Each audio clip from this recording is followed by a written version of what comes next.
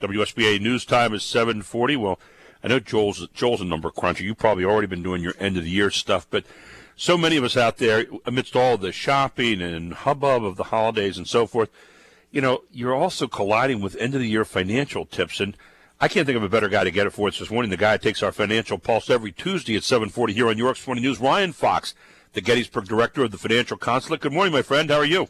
Hey, good morning, gentlemen. I'm great. How are you both doing? Ryan, had a little cold, but doing pretty well right now. And I can't speak for Joel. Joel, you doing well this morning? Doing pretty well, Gary. Thank you. Okay. Ryan, we were going over some financial tips last week. And, a lot of people, it's kind of like a rude awakening sometimes because we're doing holiday shopping right now. We're in the festive part of the year, and people are taking it a little bit easier. And then all of a sudden January comes and go, oh, what's this? How do you counter some of that? Well, I'll tell you, it's a busy time of year, and it's very, very difficult with everything that goes on this time of year to factor in the financial side. But it's very, very important to set aside a little bit of time, maybe if you have a half day off work coming up or a couple of days to use or just a little kickback time over the holidays to take a look at a few pieces of your financial puzzle and make sure they're up to date. And, one really simple one to check is review your beneficiary designations on all of your retirement plans, whether that's an IRA, a 401k, 403b, thrift savings, or a Roth IRA, whatever it might be, any annuities, insurance policies. And that's incredibly important because those beneficiary designations as written on those specific forms will take precedence over a will.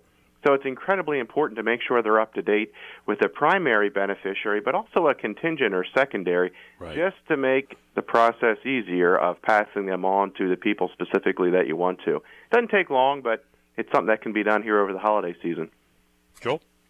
Ryan, we're sitting here right now a couple weeks ago to the new year. So financial planning, really, this is not the time to be doing planning, but to reflect, I guess, on some of the uncertainty that's been injected into the conversation by the fact that the federal government really hasn't resolved the end of year, the 2012 rates or even the 2013 rates. And there's some fairly significant stuff on the horizon if this fiscal cliff isn't resolved.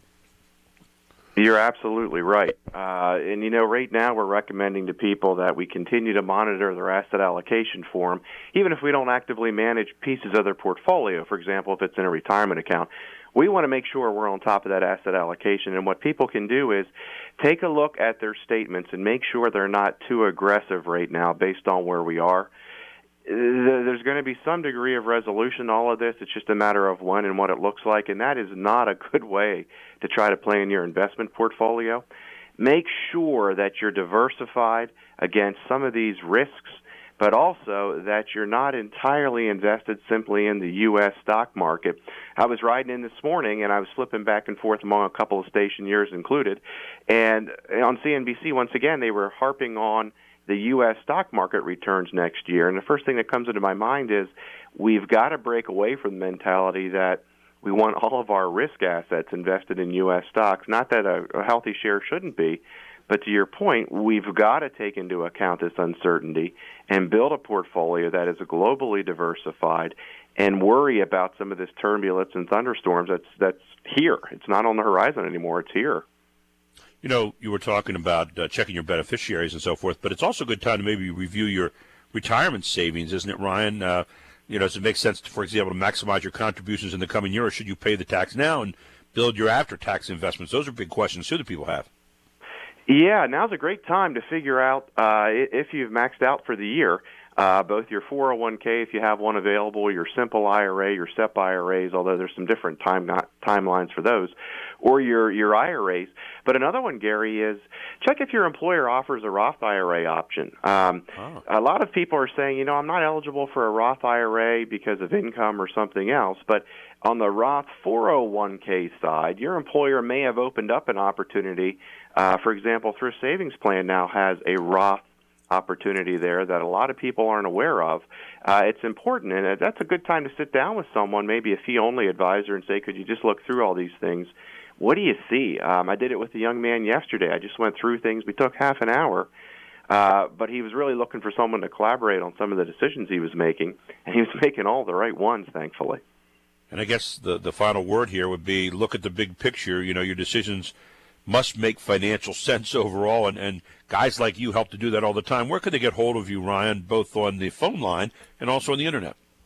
Sure. Through the Internet is www.ryanfox.info. A whole bunch of information there, contact information, things to read, some video clips, and a lot of our clips from the radio are on there too, Gary. I could attest to that, by the way. I've checked it out, Ryan, and it is a great website. So people get over there. If you need some ideas, get to that website because it's fantastic. And the phone number? Yeah, it's 717-334-1861, and where we start with everyone is a complimentary intro conversation where we'll explain fee-only fiduciary, what we do, and that the client is control of the interview and all processes. They will not get any sales pressure. We don't operate that way.